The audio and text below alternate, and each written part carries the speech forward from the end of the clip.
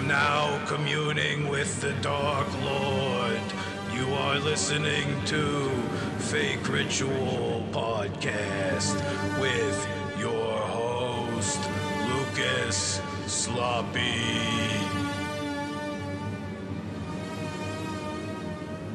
Hello, everyone, and welcome to Fake Ritual, the podcast, your guide to pop culture and the occult, examining the mysteries of reality through fiction and art so you don't have to.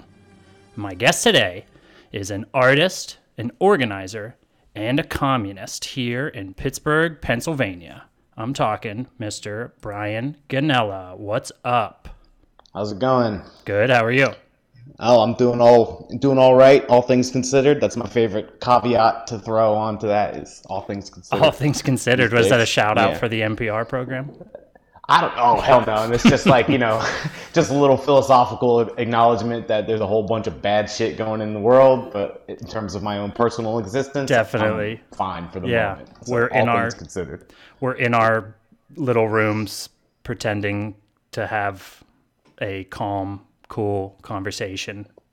Yeah, as far as I'm concerned, nothing exists beyond this beautiful face that I'm looking at through a screen. Well, thank you. I appreciate that. That will get you good promotion points. Like I have promotion points. So, what's up? What have you been up to? Haven't seen you in forever. It's been a while. Well, not counting the two times I saw you in the past week. Walking dogs in my neighborhood. Yeah. So prior to those two random run-ins after we planned this little episode, I think it's been a couple years. Things are all right. Been traveling around, living life, doing art back when things were relatively normal. The pandemic sort of changed that, made me a little bit more stationary, and kind of like reacted to that. And then the general crisis, like ongoing against like police brutality and all that kind of stuff. Totally. Pushed me more in the organizing direction. So signed up for the local Communist Party, joined up, and then just started getting to work in that kind of angle as well. So those are my two big directions these days, art and organizing. Yeah, what was, had you ever been in an organization prior to this? No. I've always kind of like heeded the call whenever like some sort of like big like social movement occurs in the United States. Like I was like anti-war movement in high school, Occupy movement in like 2010, 2011. But I was like a non-affiliated like anarchist kind of guy then, I've heard of those. Yeah, they exist. They're out there. It was very appealing when you're young. But it's easy. It's like, I don't know, chaos. It's super entry level. It's just like whatever I want to do is like the basic understanding of it. It's kind of what people like rock with. So seeing the firsthand failures of that during Occupy, like of horizontal organization, I was just like, all right, I don't think this works. And then just went back to like some, theory from the left that wasn't anarchy, and then kind of settled on Marxist-Leninism as like maybe the best possible option for right now. So that's what I'm kind of going with. Yeah. Do you think, were there seeds of that planted even when you were like? Yeah, I've been like generally familiar with like the history of like 20th century socialism, with all like the successful ones that existed for like a period of time and still exist today.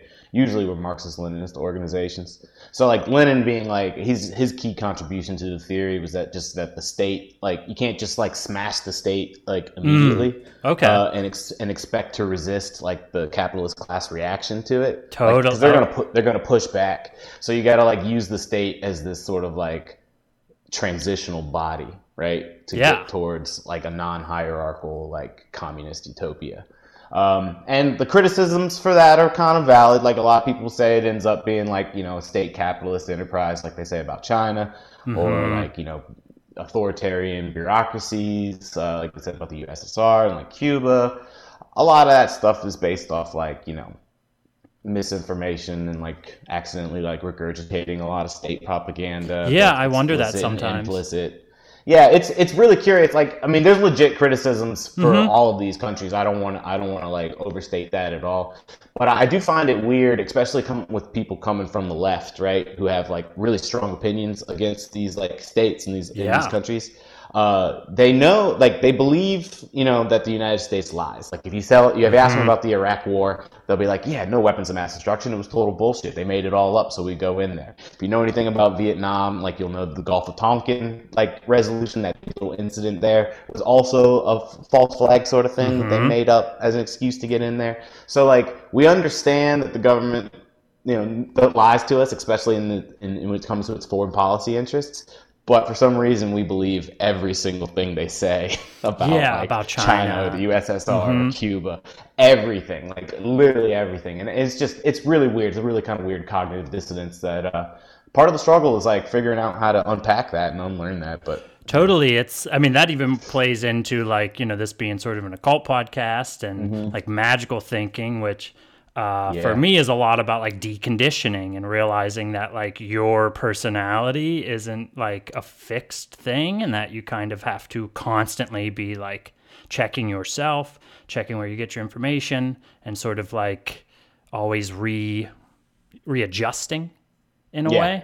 And what you were saying earlier really brought to mind something I had heard someone say, or maybe it just goes around, the idea that they want their enemies should be our enemies, is kind of like the enemy of my enemy is my friend, or just how the powers that be, the state, want us to. They have enemies, and then they tell us those enemies are our enemies, and then we're like, yeah, they are, but it's like, are they? Like, that's a great point. Like, what do we really have? Like, me and you as average Americans, like, what do we really have against Iran?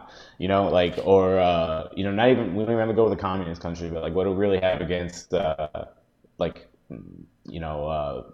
Venezuela, which is like a whole different brand of like 21st century socialism. And it's like not the same kind of structure as the USSR, but we hit them with the exact same like propaganda, like talking points, and it's like, there's no room for nuance in like the evaluation of all these countries. They're all sort of like represented monolithically. Same with like terrorists, right? Yeah, like, totally. There's a whole bunch of different organizations that prescribe to like radical Islam in one way or another, and they all have very different agendas, but we all paint them in the same broad strokes. Not to mention everything they tell us to dislike these groups for, our government does all the same, whether it's like, terroristic acts, like causing fear in order to gain political, currency, or, how many dictators do we like sidle up to or put into place just because they, giving us, getting us oil or other resources. And shit like as long as they're gonna like stop the peasants from like, participating in like land reform or redistribution or anything like that. It doesn't matter how brutal they are, we'll cozy up to them. Now, do you think it's like do you think they have their own cognitive dissonance, like people in power, namely in America? Like, I sometimes go back and forth between, is there this sort of like, they're all sitting in a room and talking candidly about like oppressing, like the working class, or is it like something once you gain, I usually side more towards once you gain so much power, you lose the ability to really like empathize with anyone that maybe you used to be able to. And I certainly think that's true. And I think that like that expresses itself in different ways. So like I found it personally useful to sort of like interpret like the last 80, 70 years of American history as the story of like infighting between various factions of spies in the like intelligence community. So of those groups, there are certainly like neocons, for example, true believers. Like communism is the greatest evil in the world. And America has this like unique position as like the city on a hill. Yeah, this like priest king bullshit. Right. And like they 100% believe that. Some of them maybe like adhere to that idea about like the noble lie, like you have to tell these like stories to the general populace, like get them to go along with thing, which goes back to like magic thinking. Totally. And then there's other people who are more in the like the Henry Kissinger kind of like school of thought, where they view everything as like a closed system that needs to be like kept in balance. So like Kissinger was like, he was more willing to let the Soviet Union like exist as long as like their reach didn't outweigh the United States, and like vice versa. Like he felt like everything had to stay within a contained circle. So like there's definitely disciples of his school of thought in there, and then neocons are another faction, and then there's like splinter groups from both. Like neocons probably broke up where there's like legitimately like true believers who ride with like the Trump stuff and are like totally okay with that direction that it's going, and like see this as like their meal ticket, right, to push a lot of these like really like hawkish and aggressive like foreign policy sort of things.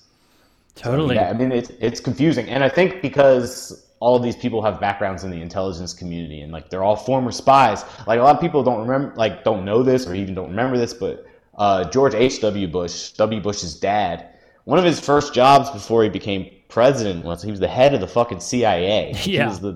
He was like the top spy in the world. That's what we should never forget.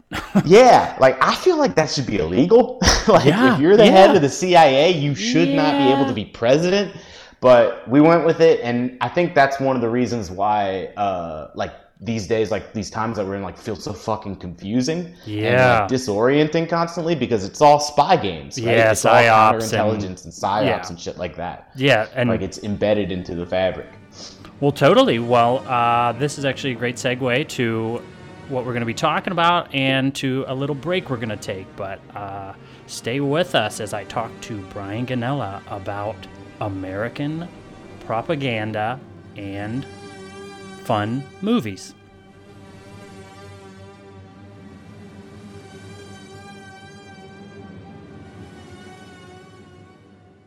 For nearly 3,000 years, man has searched for the lost Ark of the Covenant. The Bible speaks of the Ark leveling mountains and laying waste to entire regions. Not something to be taken lightly. No one knows its secrets. Jones, do you realize what the Ark is? It's a transmitter. It's a radio for speaking to God. The army which carries the Ark before it is invincible. The Ark, if it is their Atanis, then it is something that man was not meant to disturb. It is protected by forces beyond imagination. It is desired above all treasures on earth by those who are good, trust me, and those who are evil. I'll tell you everything. Yes, I know you will. Raiders of the Lost Ark. Let her go.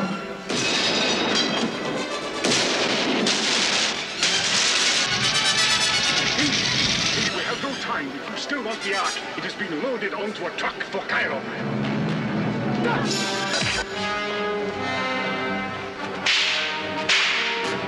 Raiders of the Lost Ark. A film from Steven Spielberg and George Lucas.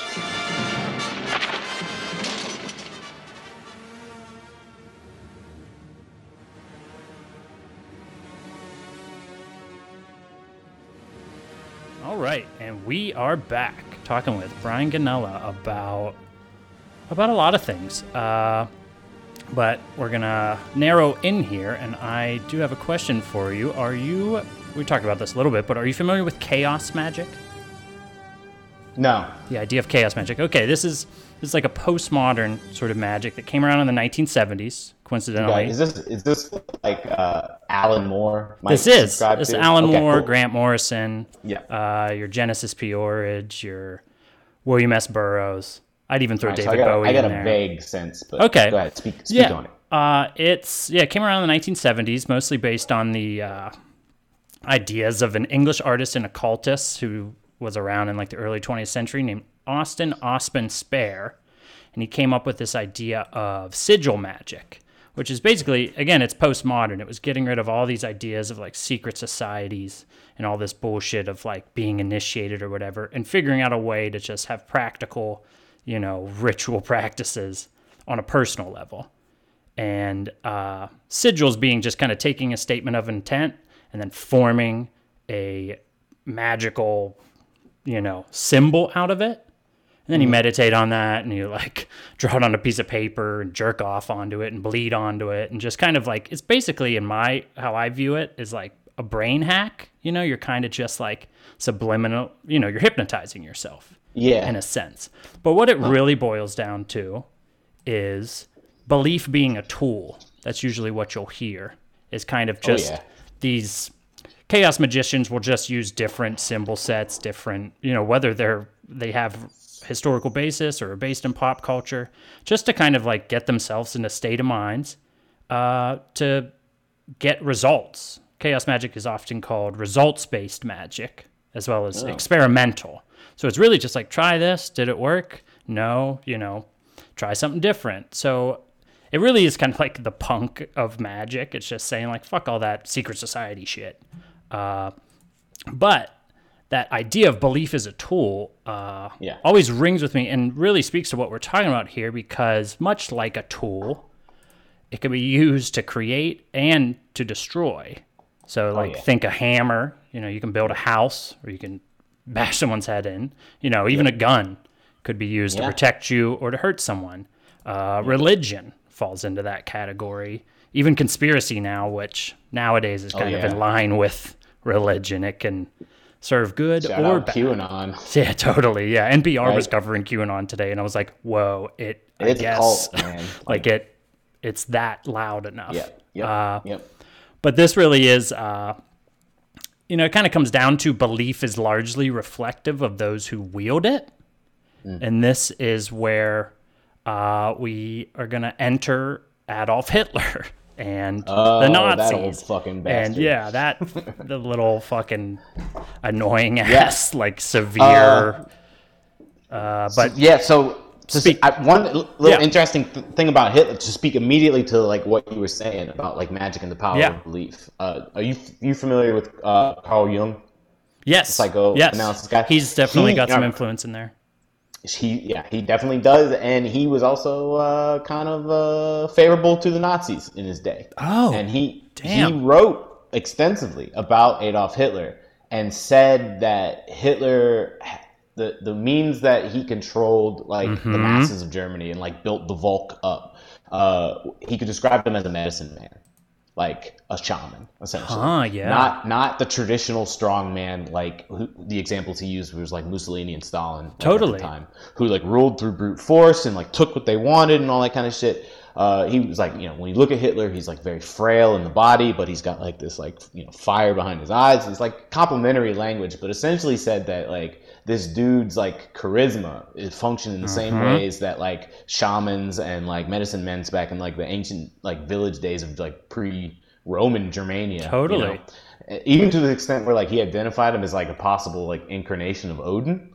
He would have loved to fucking hear that. Coming of that, it was like nuts. So like that's definitely something I think that the Nazis even sort of like to an extent embraced and like wrapped up in selling their own ideology. Like, the way I see it is kind of like they were able to take, and this happens with so many things, but you know, the Nazis being obviously like a very terrible, like awful extreme of it, but kind of blending belief and identity, you know, and once those are linked, to separate them is like nearly impossible. They form sort of like a logic loop. I mean, it happens with religion on a small scale, which, you know, definitely has had its downfalls throughout history.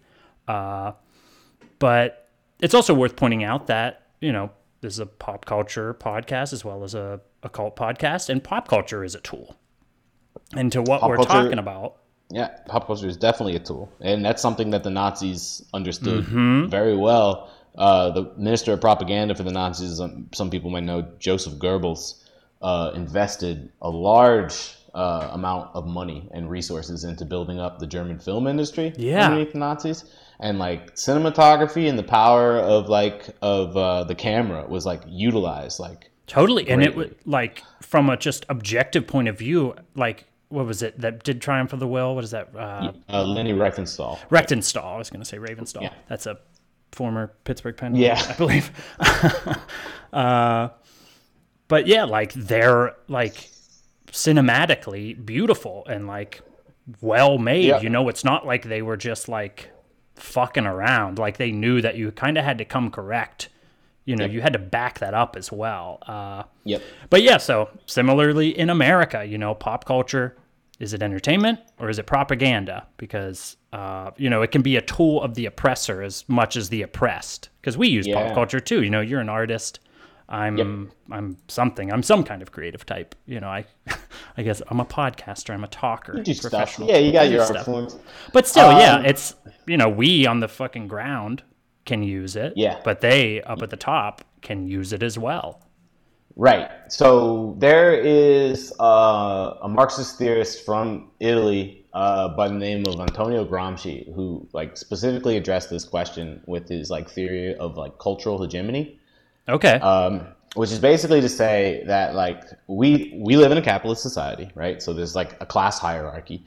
The bourgeoisie class, the upper class, like the ruling class, they own what he referred to as like the superstructure, which is basically like the institutions that sort of like guide culture and like manufacturing and academics and all that kind of stuff. So like Hollywood, mass media, literally like colleges and universities, like businesses for advertising, like the ones that set like beauty standards, publishing rights, all that kind of stuff. Yep. All of those industries are owned by the upper class. So they reflect the values of the upper class. And since we, as what Gramsci called was the base, which is like the working class, we consume that culture and then we internalize it. So we're internalizing the values of the upper class as our own. And then we reflect that through our basic like spending and buying, and then that wealth is stolen by the upper class, which goes back into the superstructure so they can keep the fucking wheel turning. This what we were talking conspiracy earlier, and I think sometimes conspiracy, all the theorists come up with these just like very fan fiction level, like they themselves have watched too many movies. But to me, conspiracy is more just like a way to try to explain these forces that have taken on like a mind of their own. So conspiracy theory is more like it's another magical idea, but like do not confuse the map for the territory. So there are ways by which we try to make sense of these things, but people too often glob on to them. Their identity gets wrapped up in the belief, and then next thing you know, they're certain, you know, of Pizzagate or whatever the fuck. I've heard an interesting comparison, right? So like the thing about conspiracy is it's like it comes from this sort of like acute awareness within that something about like the society, the place, whatever that you live in is wrong. Yeah. It's like disturbed somehow. Which is very correct. Like, right. But because they have like kind of no theoretical understanding to like ground it in, they just fire off in random directions. Yeah, boomer but, like, on some a of computer. it sort of makes sense. And someone said it's comparable to how like primitive man would have probably explained like thunder and lightning before they knew like what it was. That's so before real. They had the science to fucking like figure it out that it was like superheated electrons or whatever the fuck lightning is. Yeah, because they couldn't possibly grasp. They didn't know, so they just made up all these crazy stories. Like it was a god in the clouds, like throwing it down, and like that's kind of like what QAnon really sort of is like what they're wondering like. Why does the United States seem to like just like stagnate for these last like couple decades, and the same people keep shifting in and out of seats of power, and nothing really changes? So you know, it becomes this like weird story about a cabal of elites that engage in like, you know, ritualistic sacrifice of children in the basement of a pizza parlor, which like I don't think it's true. Like elements of it, like snippets of it get in there and like mixed in. That's how it is. It also has a lot in common with like cults and the way that cults like they use grains of truth. Usually cults will use like long-standing religions as a jumping off point, or like, you know, different genres or whatever, you know, Scientology using sort of even like these sort of pseudoscience hypnotism and stuff. Scientology was like a weird like cultish amalgamation of like psychoanalysis and then like sci-fi tropes. So it like I'm sure getting your e-meter read or whatever, or these like that like people aren't wrong when they're like, no, it did work, it did help. Like that's how they get you. Yeah. You know, it's the same. Someone's listening to you and like, you know, hearing your problems. Totally. So same with the conspiracies. It's like they're half right, you know, these. Yeah. But it's the fact QAnon. It's like, so it's only Democrats? That's where I'm like, that doesn't make any sense. Like, yeah, why would it be on partisan lines? Like, that's the construct that you're like, no, that's real. That delineation is true and hard. The fact that they think like Donald Trump is like some undercover super sleuth who's about to like bust it all wide open. We're about to talk some movies, and that's a fucking movie that, if for real, it's that's gonna like a get Coen made. Brothers movie. Like, that's like there's so much shit from the Trump era that like I hope the Coen Brothers like eventually make movies out of if we ever have movies again. But, I know, and we'll be just nudging our our grand kid robots. Right. Just saying like a pop culture podcast might struggle in a couple of years if they like I looked at a picture. I saw what do they call those back in the day when people would just like look at pictures in like the a pictograph? Yeah, like pictograph. I saw a pictograph the other day. It was pretty cool. We'll have to like make them ourselves. Yeah, it was a dancing skeleton. It was pretty occulty. Just be sharing the same memes over and over again. Yeah, totally. Infinite loop. Yeah. Well, yeah, so this is actually a great segue to, we're going to take a break, but when we come back, we're going to delve further into some American standards and see how they stack up to the entertainment versus propaganda test that we will apply, I guess, because, well, Brian's an authority. I don't know if I'm an authority. Someone's an authority. Not an authority. I'm an armchair historian. Yeah, I know. Like, that's all. Yeah. All right, folks. Talk to you in a bit. Somewhere in space, this may all be happening right now. 20th Century Fox and George Lucas, the man who brought you American Graffiti, now bring you an adventure unlike anything on your planet. Star Wars. Here they come.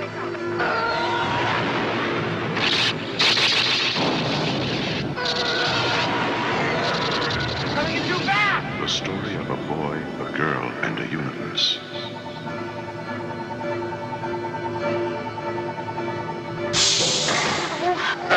It's a big, sprawling space saga of rebellion and romance. It's a spectacle, light years ahead of its time. I am C-3PO, human cyborg relations, and this is my counterpart, R2-D2. Hello. It's an epic of heroes.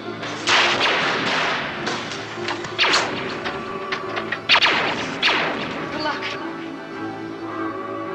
And villains. And aliens from 1,000 worlds.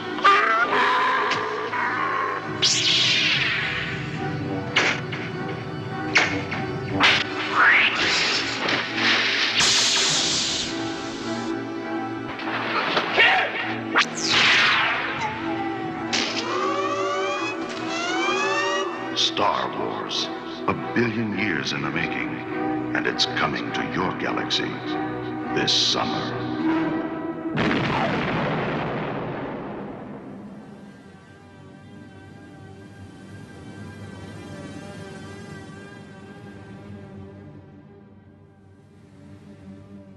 Sitting here with Brian Ganella, and we're gonna do a little death match here. Entertainment versus propaganda, Indiana Jones versus Star Wars. So let's start with Indiana Jones. I guess I'll just give my take real quick, and then we can delve into it. I watched this video on YouTube. It was by this user, Eyebrow Cinema, and the video is called The Face of Jewish Vengeance. And he was kind of talking about the film, being made by Steven Spielberg, a Jewish man, kind of speaking to, it was kind of like a revenge movie almost, in that like the Ark of the Covenant, which the Germans and the Nazis were trying to like co-opt, corrupt, and kind of, could read as like destroy, actually kind of got revenge on the Nazis by like overpowering them. Which kind of got me thinking more of like just kind of a cult. I'm not Jewish, so I don't really have the authority to speak on that, but I definitely see it as sort of a symbolic of the Nazi fascination with, but the ultimate ineffective application of occult thinking and magical ideas.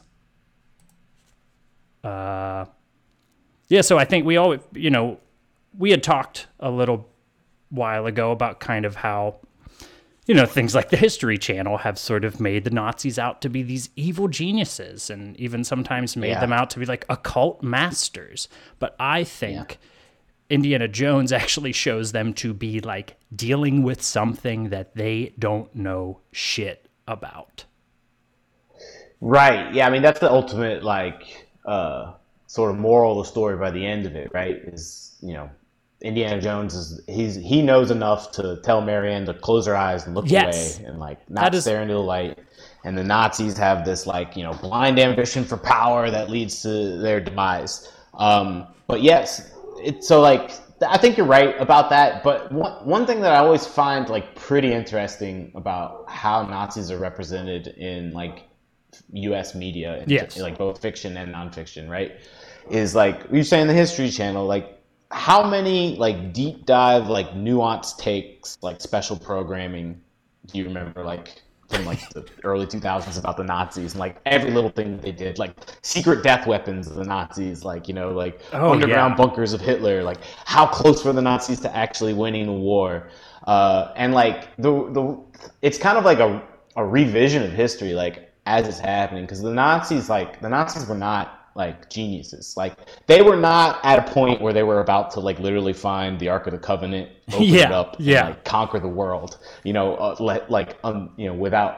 notwithstanding the intervention of some crafty American archaeologist, like Harrison Ford. Right. Like that's always how they're represented, right? As like they were this like evil power that was like seriously like this close to fucking like conquering the entire world. Yeah. And like I think, and then that is also like conflated with this like mystery notion that it was like the Americans who like really kicked the shit out of the Nazis and like won that war, which is like a big fucking like revision of history as well, because it's like most of the Nazis died on the Eastern Front. The Russians. USSR were the ones who liberated Berlin. Like they did the heavy lifting in that war. Like the Americans came in late and just like stole all the glory and then nuked Japan for some fucking reason. Like whatever. Well, right? Like that's a whole other conversation. But anyway, so like back to what we were saying earlier in the episode, right? So like communist countries always represented monolithically, these big fucking like gray race, everybody's the same in this harsh, like uncaring and cold, like bureaucratic, like authoritarian type environment, like 1984 or whatever. But the Nazis always represented with such like nuance and like, almost kind of like a little bit of sympathy to the fact that like, because you almost have to like respect their ingenuity or like their intelligence or like how they had all these cool tanks and like jets and shit. But like these motherfuckers were using it to like kill like half the fucking world. Like there's nothing to celebrate there. Like they weren't very good at what they did. Like either like the economy was like. Yeah, it was a blunt instrument, and their economy was totally based off like pillage and plunder. Like they like not sustainable. And they stretched totally unsustainable. Like totally unsustainable, and like people think that it was like this like real fucking like alternative world system that almost dominated and shit like that, and that's just like not the case. So I'm curious. I always get curious as to why the United States chooses to consistently sort of like represent the Nazis like that, like mystifying them almost. Like I think they're gone. This is where it links up with even like true crime. The same way that like you'll hear Ted Bundy be idolized as some sort of like crafty, real smart. Love a killer. It's the same thing, and I think it's because if they're not geniuses, then we just let them do that, or it absolves us of the guilt of being either part of a society or even bigger part of a species that makes these monsters. We sort of did just let them do that for a while. Like that there too. Were plenty of private industry in America was like doing business with Hitler. The Holocaust wouldn't have been possible if it wasn't for the computers that like IBM sold them. Totally, yeah. Like that shit is so fucking it's real. Literal absolution of guilt, trying to just. And then Yeah, and then another thing, right, that I think a lot of people also don't realize, and this might explain our sort of like softer hand with like how our history, our narrative of history, like remembers the Nazis, is that after the end of World War II, right, the Nazis just like, and all the people that were fascists in Germany, they didn't just disappear. No. You know what I mean? Operation like Paperclip. Yes. Yeah, they brought them over. We brought them over, and then they didn't just go to the United States either. They went to a whole bunch of countries in Latin America. Like Klaus Barbie was one of the fucking like SS captains in France, who was like known as the Butcher of Lyon. Like he did some fucking horrible shit, and before he got caught and like brought to justice by the Israelis, like years later, he was the head of the fucking intelligence service of the country of Bolivia. Like these are the kind of like high-ranking positions that ex-Nazis just like infiltrated throughout the Cold War, to the point where the Americans just like America just kind of absorbed the remnants of Nazism. Another reason to treat them as a boogeyman of the past. Yes, and we don't do that with communists because they're still around. They're still an enemy we can utilize to because we kind of absorb them, and then we also want like you said, push that idea that they're gone, right? Yep. But because they're like part of us, they're part of our national psyche. Yeah, they're part of the space program. They're part. Exactly. We have to represent them in like a sort of like more nuanced light, because like if people learn that truth, like you have to have some sort of like built-in rhetorical space to defend them, right? Yeah. It's like, well, they were actually like really efficient scientists if you think about it, or like they really did a lot of stuff for the arts. Like the genocide was horrible. Like you even hear like people say that shit now. Yeah. Like what's that lady's name? Candace Owens. She's like the black woman who's like a Republican commentator or grifter or whatever. She had like a take, I don't know how long ago it was, but she was basically saying like Hitler did nothing wrong until he expanded outside of Germany. And it's like, well, he was killing German Jews. He was like putting Germans into slave labor to build the Autobahn. So like, that's an interesting take. That's just your country, you got freedom so like soft sell on Nazis. Like, it's like every fucking time I see a "Don't Tread on Me" flag, it's like, don't tread on me, while that asterisk should be while I tread on others. Like it's like this, like, oh, freedom for for me. Like people on the winning side always get to say like, no, it's cool. It was cool. Yeah. So that's why I think why the Nazis get represented in movies like that. Totally. And again, why I like movies is there are so many takes you can have, what Spielberg meant for this film versus how it's received by Americans versus how the fans treat it. Yeah. But at the same time, it is different than Star Wars, which I would say actually just like regurgitates like the propaganda of the Nazi regime. At least in Indiana Jones, we get to laugh at their death. Like they're fucking buffoons. Their faces melt. We cheer. He runs them over with the Jeep. It's like, it's funny. They're dumb and they're ugly. Punches that dude into the propeller blade. Yeah, it's like at least like there's this fanfare of like, fuck them up. Whereas like the with Star Wars, at least with the imagery, because I did hear that like it actually was an allegory, and this ties into what we're saying about America. Star Wars is actually an allegory for Vietnam. Like we're the empire. We're the empire. We're the ones that keep trying to fight these guerrillas, and they somehow fucking keep slipping through their fingers. But nevertheless, I've heard that. The fascist imagery is, undeniable. But I mean, the columns, like the symmetry of it. I mean, even in these new sequels, like they brought back the red banners and stuff like that. Like really, and they're treated like kind of badasses, like who we pick now. Like, I mean, I'm even guilty of it just because, like, I'm at least an armchair Satanist, and that I'm like, well, everybody gets the Rebel Alliance tattooed on them, but fucking Darth Vader's cool. Like, I mean, for sure, the appeal to power is an inherently sort of like fascist instinct. Yeah, right? yeah. Like, so that's definitely something to it. I mean, I think the last. Oh, now you got me like I'm having an identity crisis. I'm like, oh no. Yeah, man, check yourself on that, Luke. but didn't the last like Star Wars? It's the shiny helmet. I promise. It's just, oh wait, that's just like saying it's the uniforms. Shit. right? Yeah, I mean, fun fact about the Nazi uniforms: Hugo Boss designed them. Exactly. They fucking had like, oh my god, like a whole fucking. Yeah, but no, definitely. It's cool to be Empire. Like, you can say that, and it's like, you know, it's like an acceptable stance to take. Yeah. Like, I think the last Battlefront video game was from like the perspective of a character that was fighting to restore the Empire. I might be wrong on that. I didn't play it through, but like, still, I think that was how it went. Yeah, and I mean, like, a lot of people really like Darth Vader. A lot of people really like Palpatine. Like, a lot of people just like straight up like, I want to be the Sith. Like, it's like a choice that's okay to make. Yeah. And like, so like Star Wars definitely through fantasy probably is probably like a gateway to like even people actually like studying fascism in a real way, like if they're Empire people, you know? Because like I said, even if you take the Vietnam allegory, it's like, okay, then you know, if you're siding with the Empire, like, yeah, crush the rebels, you know, like, exert your law and order over these, you know. Yeah, I think in the Law and Order appeal, I think, is also taken a new sort of like life under this. It gets confused with the rule of law, which like are not the same thing. Like the rule of law is almost like a philosophical sort of like, you know, laws keep us.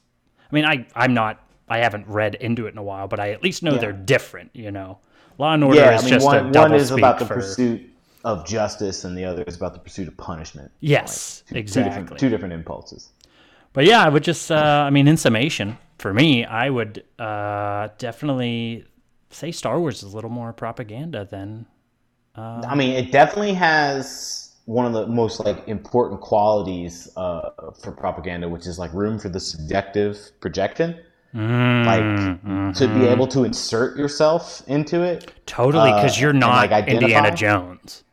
Yeah, or because we do have like historical knowledge of like Holocaust and shit that might actually keep people from like completely sympathizing with Nazis when they see them in movies. Yes, because of that. But because we have no like real world knowledge of like, you know, the atrocities that the Empire committed, and because they're happening against like non-humanoid like aliens and stuff like that, we're a little less sympathetic. If they showed Endor pre like fucking Death Star canon, then maybe it'd be a little more like, they just show you like, oh, little planet go poof. I remember the scene when Anakin kills all the younglings in the Jedi Temple, and like he like turns the fucking lightsaber on, and then they cut away. Maybe if they showed it, like people would be a little bit more like bought on the idea that him turning into Darth Vader was a bad thing, and that Darth Vader isn't cool. He killed younglings. Yeah, even the younglings. Maybe it was like in there. They at least made him do that no scene. The no. It's hard to say. Yeah, that Frankenstein no. That's pretty fucking dumb. That definitely made me not want to be the Empire. So much about those movies became about selling toys. Oh, like totally. And that's a whole different conversation about just I mean, consumerism. Sure. Yeah, but like I think that's maybe what if that's how fascism like comes back, is like they make toys about it, like corporate fascism. Totally. Yeah, totally. Well, thanks for being on the show. Oh yeah, no problem. It's fun. This was fun. You got anything you want to promote or recommend or anything along those lines? People place them to find you. The fakers. So like there's the Instagrams for the art that I don't really make so much anymore, which is at Brian Ganella is boring. Great Sal. Great Sal. I don't like to hype myself up too much. No. For hot takes and like general things about communism, you can follow me on Twitter. Follow him on Twitter. He's very good. Very good hot takes. Yeah, and I got posts. Yeah, that's Twitter's an Comrade Chad. Yeah, Comrade Chad. Yeah. Yeah, Comrade Chad. And then like other things, I don't know. Just pay attention to Civil Saturdays. Like pay attention to the actions going on in Pittsburgh if you live in Pittsburgh, and like, you know, that shit's still happening. So like, don't forget about it. Definitely got to plug that. And then I got a podcast where we talk more about this like radical ass shit called Everyone Sucks Here, which you can also listen to and all that kind of. Where can they find that? You can find that on Spotify and like SoundCloud and all the other places podcasts appear. Hell yeah.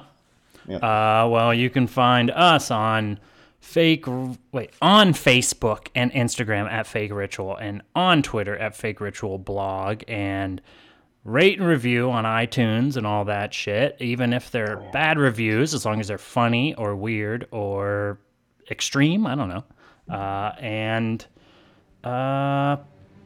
Just keep an eye out for these fucking movies and, think twice before you buy that red lightsaber. Sure. Oh, and Google Michael Parenti Yellow Tape. Just do it. Watch it. It's worth it. I'll do that as well. Michael Parenti Yellow Tape. All right, Fakers. Signing off.